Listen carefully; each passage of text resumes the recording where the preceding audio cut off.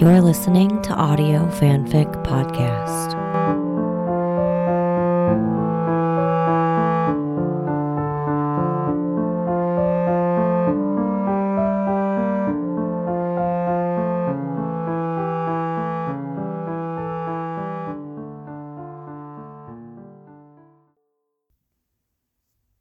North of Zero by Slippin' Mickeys on AO3. Chapter 20, The Ship. As soon as William felt the firmness of a floor beneath him, the all-encompassing brightness that surrounded them cut out and they were plunged into darkness. He blinked hard several times until his eyes began to adjust to the dim glow of ambient light on the ship. The pins and needles feeling that began when he'd been sitting in the chair in front of the fire with the preacher standing over him was fading, and the feeling and control of his arms and legs started to come back to him. He glanced to his side and saw both of his parents sitting up, blinking hard. Mulder's arm slipped as he tried to get up. William thought perhaps he himself was recovering more quickly from whatever the preacher had used to drug them. The woman Elaine and the wiry little man Ezekiel, who had accompanied them on the ship, were standing near Scully, looking around themselves at the ship in awe. The room they were in was made entirely of a soft kind of metal that gave off a dull glow. It looked like they were standing just off to the side of the bridge of a ship. At the front of the room stood a long console that came up out of the floor and was a darker material than the rest. Standing at the console were 3 people, voids, William thought immediately, super soldiers, one of whom stepped away and turned to look at the new arrivals. Each of the super soldiers was dressed differently. The man who turned to look at them was bald, in jeans and a plain black t-shirt. The other man, tall with a shaggy black beard, was in grubby cargo pants and a gray Patagonia fleece.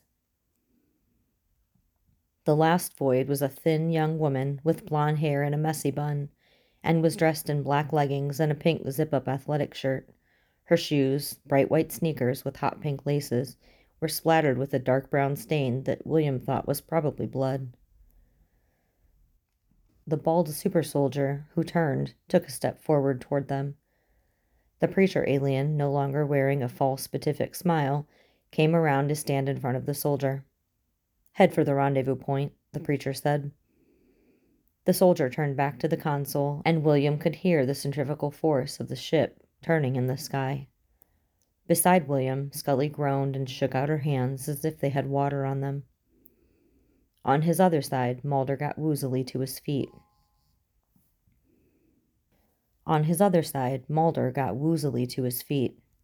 William stood too, and put a steadying hand on Mulder's shoulder until he was sure his father wasn't going to fall over. And then William turned and helped Scully to stand. She winced, and William looked at her in concern. "Pins and needles," she explained, and lifted one foot to rotate her ankle. Elaine, standing on Scully's other side, reached out kindly to steady her. "Is this," the woman said meekly, "is this the way to God's kingdom?"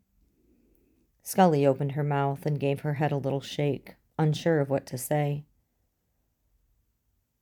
The bald super soldier turned away from the console again and looked to the preacher.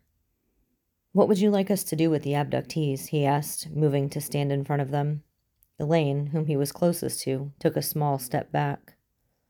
The preacher alien turned to look at them. "Lock these 3 up," he said, pointing at Scully, Mulder, and William. "The boy needs to be incapacitated. The parents we need to study." "Dissection protocol?" the soldier asked. "Everything," said the preacher. William felt his insides go liquid with fear. "What about the others?" the soldier asked, pointing to Ezekiel and Elaine. "Kill them," the preacher said, turning away. "They can be turned." There was a blur of motion. Before William could compose another thought, he looked up, and the super soldier's arm was wrist-deep in Ezekiel's stomach, a flower of blood blossoming on the man's shirt around the soldier's hand. Ezekiel looked down at himself in shock, opened his mouth as if to say something, and then the soldier pulled his hand back, covered in pulpy blood, and Ezekiel crumpled to the floor, dead. Then the soldier turned to look at the woman Elaine, who, looking terrified, took a stumbling step backward. "Wait!" Mulder said at the same time that Scully shouted, "No!" And as quickly as it had happened with Ezekiel, now time seemed to slow to a honeyed drip. The soldier pulled back his bloody arm, his dripping fingers extended, his hand stiff as a blade, and then it shot forward. At the same time, Scully, the word "no" still on her tongue, made a clumsy move to either block Elaine or move her out of the way, and William watched as the soldier's knife-like hand plunged itself deep in the side of his mother's torso. Time skipped forward and caught up to itself. Scully slumped to the floor of the ship. Mulder, screaming her name, scrambled toward her side. William watched it all play out in horror, felt a rage bubble up inside of him so overwhelming and intense that he felt almost incandescent with it. Then the rage itself vectored within his chest, giving birth to a feeling of power so acute that he could feel it vibrating inside of him and crackling like electricity along the whole of his skin. He took a deep breath, balled his hands into half-fisted claws, and let it loose.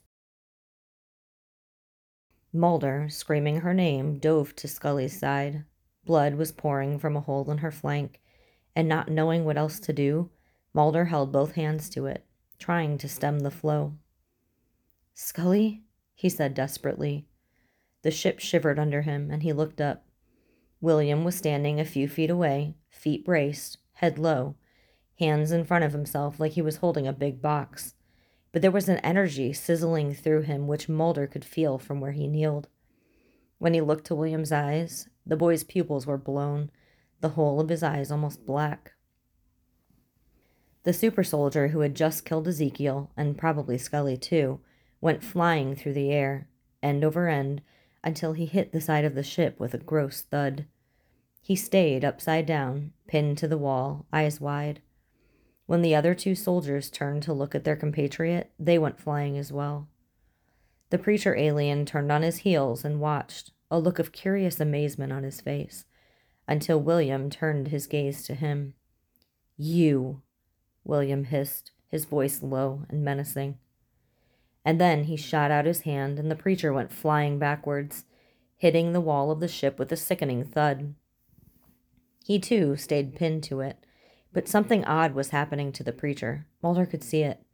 He was pushed to the wall as if riding the graviton spinner at a county fair, but he was being pressed into the metal so hard that his skin started migrating toward the wall, too, like candle wax dripping onto the table beneath it. He looked as though he were melting, his eyes bulging, the shape of his head taking on a curious triangle quality. The ship shivered again, harder, making a groaning sound, and Mulder could hear the woman Elaine whimpering from behind him. The ship pitched sideways, and William's other hand shot out, and Mulder felt an odd sense of weightlessness. A high whine started buzzing through the air, getting louder and lower until William screamed, an ear-splitting, soul-shaking sound, and the ship under them began shaking, rattling. The terrible groans of metal being ripped apart tore through the air, and all the while, Mulder, his hot, blood-wet hands still pressed to Scully's body, felt nothing. He looked through the turbulent air and saw the three super soldiers turn the color of lead and then burst into dust before his eyes. The metal behind the melting visage of the preacher peeled back until daylight rent through the opening, and the alien was sucked out the hole where he atomized into a green mist and then was gone. A moment of shaking, bone-rattling turbulence, and then the ship hit the earth. A massive, concussive reverb shook the ship around them, but Mulder felt none of it. Scully, laying prone beneath him, didn't move. William stood before him, breathing hard, his body still tense and strumming with energy, as steady as a rock. And then there was nothing but dust and silence. William stood up straight and shook his head as if coming out of a trance. Beneath Mulder's hand, Scully made a strangled sound, and his attention whipped back to her. Her mouth was open, and he instantly knew that she was struggling to breathe. Her throat gurgling, she coughed once, and blood came spewing out of her mouth. William whirled around. his eyes widening at the sight of Scully on the floor of the fallen ship. He lurched forward and slid to his knees at her other side. He gave a long, scanning look over the length of her, and then took a deep, calming breath, closing his eyes. When he opened them, he reached out and gently touched her shoulder. "Scully," William said calmly, and Mulder, for only a moment, pulled his eyes away from the love of his life to look once more at their son, his hand still clamped over her torso, where he could feel a slight pull from the sucking chest wound. "Scully, look at me," William called to her again. Scully gasped for breath like one of the fish they had pulled up out of Green Lake. The choking sound from her throat, a gurgling, bubbling mess, could only stare up at the ceiling of the ship. One of her hands reached blindly out to the side to slap into Mulder's arm. "Mom," William said, and then, his voice filled with such tenderness that passing angels would have stopped to listen to him. "Mom, I need you to look at me." Scully turned her head slowly toward her son. "Close your eyes," he whispered to her. Scully's bloodshot eyes fluttered shut, and Mulder could feel tears come to his own. William reached out and gently placed the finger and thumb of his right hand across her eyes to rest on her temples. Mulder felt something break apart in his chest. It looked like the boy was administering last rites. "Be with me," the boy said, his own eyes sliding closed, the blood seeping around Mulder's fingers beginning to slow. "Be with me." Beneath Mulder's hands, the suction of her wound loosened. He felt a pang of agony he'd not felt in close to 20 years, at her bedside when she was dying of cancer, and he didn't think she'd last the night. "Be with me, Mom." Time slowed. The angels held their breath. Mulder could feel every cell in his body call out to a God he didn't believe in. Scully's God, Ezekiel's, any God who would listen. And then something miraculous happened. Something was going on under Mulder's gummy, bloody fingers. He pulled his hands back from her and watched, transfixed, as the gaping wound began to close. The spilled blood creeping back into her body, tissue reformed slowly before his eyes. Slashed ribbons of skin reached towards each other and melded back into perfect smoothness. "You're with me," William said, slowly opening his eyes, smiling, his hands still on her forehead. "I have you." Life knit itself back together before Mulder's eyes. Scully's back lifted up off the ground, and she took a massive inhalation, the wretched gurgling sound gone from her breathing, replaced by clear, regular breaths. William removed his hand from her temples, and she turned her head to look at Mulder, her eyes bright, full of life. He launched himself at her, clutching her to his chest. "Scully, God!" After a moment, he looked up, watching as William watched them, a small smile on his face. Not letting go of Scully, Mulder reached out and gripped the boy's shoulder hard, pulling him into their embrace. "The Mother Immortal," came a shaky whisper from behind them, and Mulder turned his head to see Elaine, whom he'd completely forgotten about, on her knees, looking at them worshipfully. He eventually learned to avoid the carrion birds. A kettle of vultures, a murder of crows. Nothing good could be found where they landed, and he'd seen darkness enough. He awoke one morning to raucous cawing from the trees above. The sun had been up for a while, but his blanket was stiff with frost, and he'd dreamt he was drowning in a dark, viscous lake, slippery, frigid hands pulling him under. He was cold, stiff with ague, and not looking forward to the turkey jerky that awaited him for breakfast, the bulk package long since expired and as flavorless as hardtack. Ravens hopped from one branch to another above him, eyeing him with intrigue, and he groaned, stretching. "Shut up," he called to the birds, rolling to his knees on the ground. "I'm not dead yet," he mumbled, mostly to himself. He had yet to shake off the slippery darkness of his dream. The night before, on the highway, he'd encountered a wolf pack of abandoned cars. Doors open like the passengers had only just stepped out, and odd black pools of the substance he'd started thinking of as antimatter sitting scattered about the highway amongst the ghostly carapaces of vehicles. He'd come upon the pools before, with Dan, who avoided them like the plague, but couldn't tell William why. The pools were always inert, dead. On the surface, nothing he would normally associate with even being a biological entity. But the thing was, even sitting there, still as the concrete they sat on, he could sense their sinister intent, or an echo of it. Dan used to take one look, turn to William, say, "Bad fucking juju, dude," and keep walking. He groaned again, and the ravens above him took off all at once, wing beats fluttering the red and gold leaves of the autumn canopy. He kicked dirt onto what remained of the glowing embers of his campfire and folded up his blankets to tie them to the bottom of his pack, which he shouldered, pulling out a hunk of jerky to chew on while he walked. He stamped his boots into the ground to kick some feeling into his feet and headed north. The area he was in now was flat country, pocked with overgrown fields of barley and soy, cut through by the highway he'd been traveling along the night before. He tuned in briefly to the homing beacon in his head, then adjusted course slightly, turning to crest a small rise, the sum total of the elevation in probably the whole country. He got to the top and looked down and was met with an unending line of the brown husks of corn that hadn't been cut back for winter the year before, their wide flat leaves rattling in the breeze. He hated cornfields, hated the way the sharp leaves grabbed and sliced at you when you walked through them, hated the way you could get so easily turned around amongst the stalks. The worst thing, what he hated most, was how it always felt like someone was just beyond the next row, how anyone or anything could be hiding there in the impenetrable wall of green or brown. Even when he knew there wasn't anyone, when he opened up his senses and didn't feel anyone near him, he still had to steel his nerves before stepping in amongst the stalks. The field itself looked to be acres long and acres wide, and he stepped in and walked fast, longing for the journey to be over.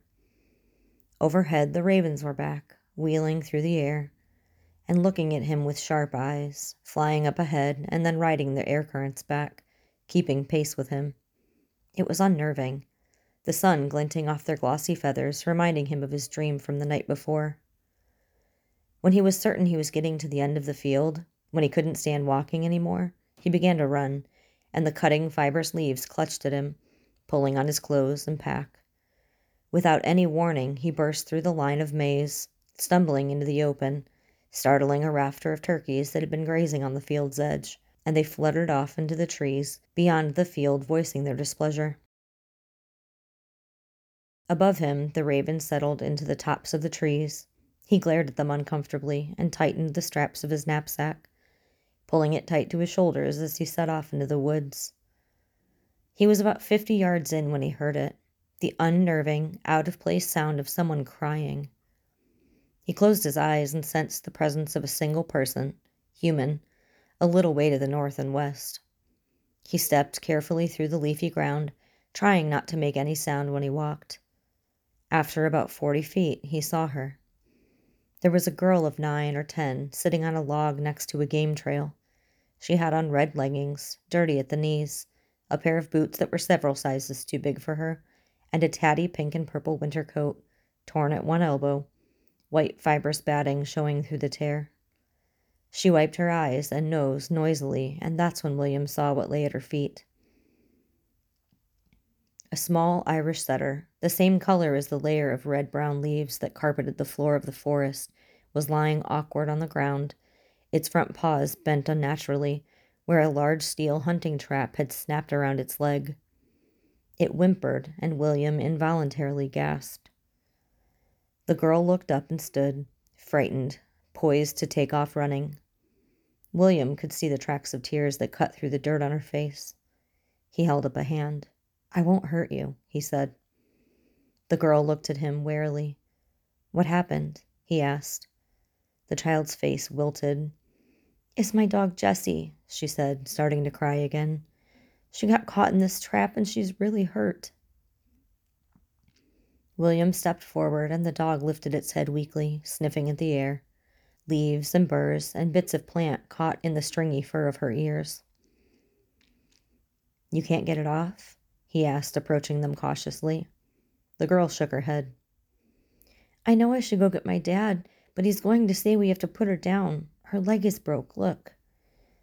William got closer and walked around the pair, giving them a few feet of space.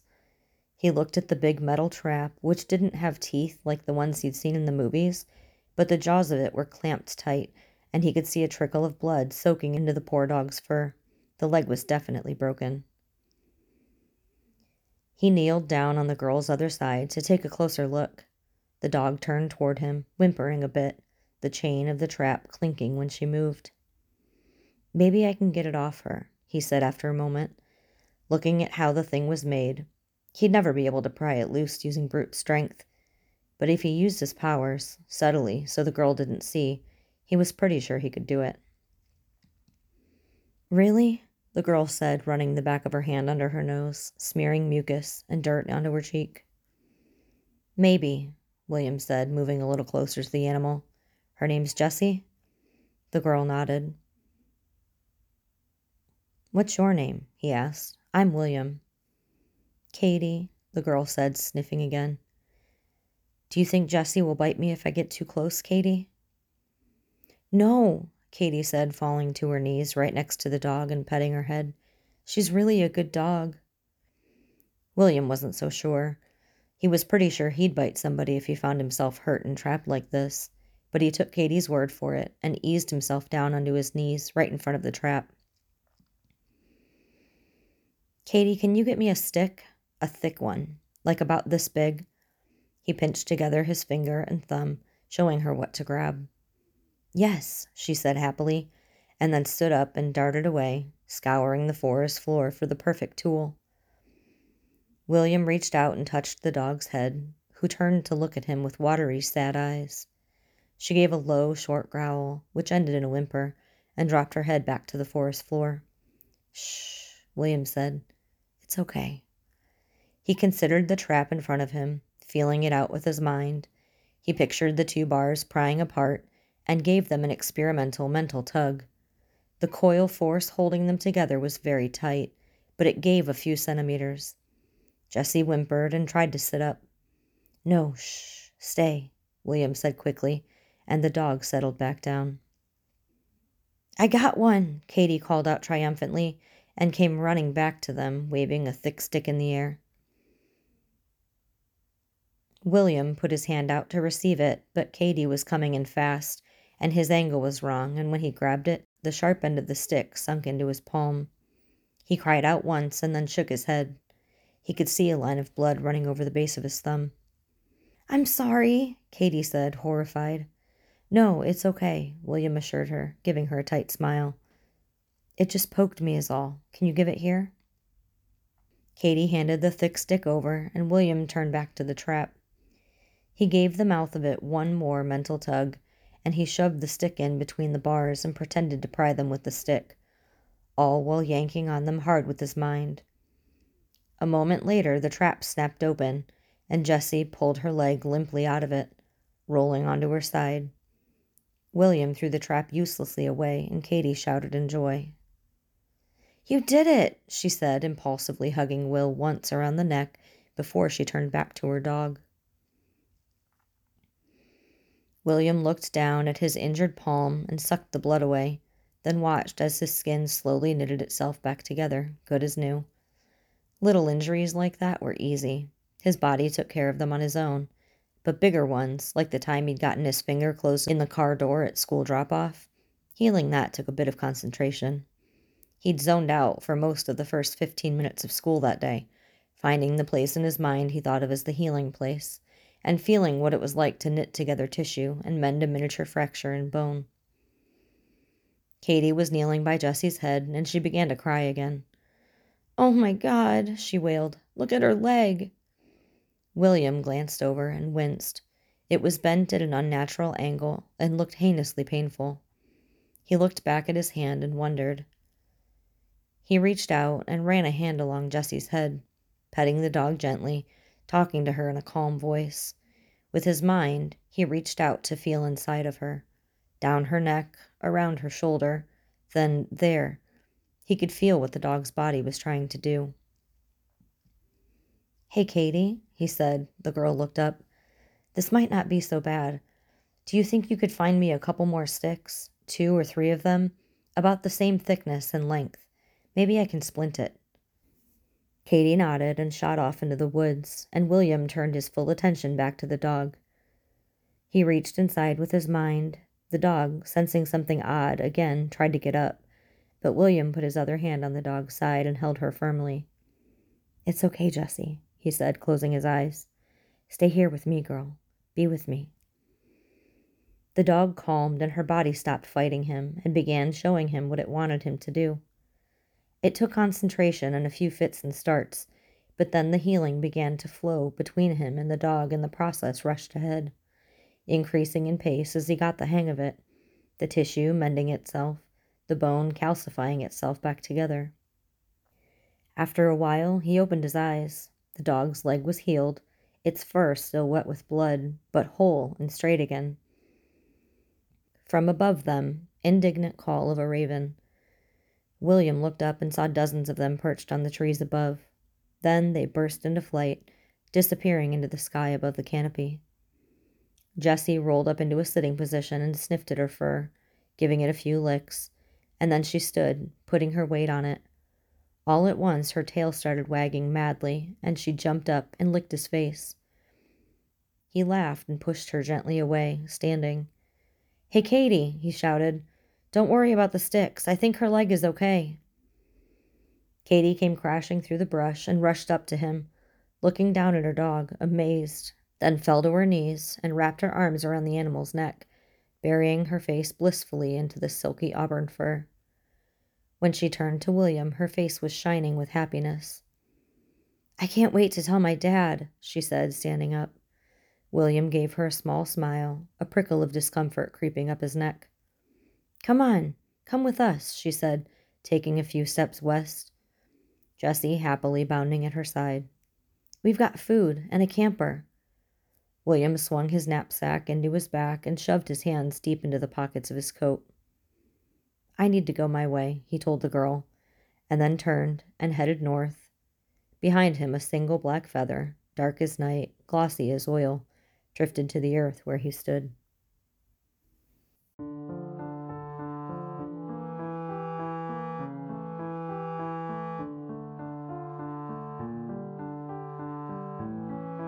If you like this story, please follow the link to the writer's page and leave some love.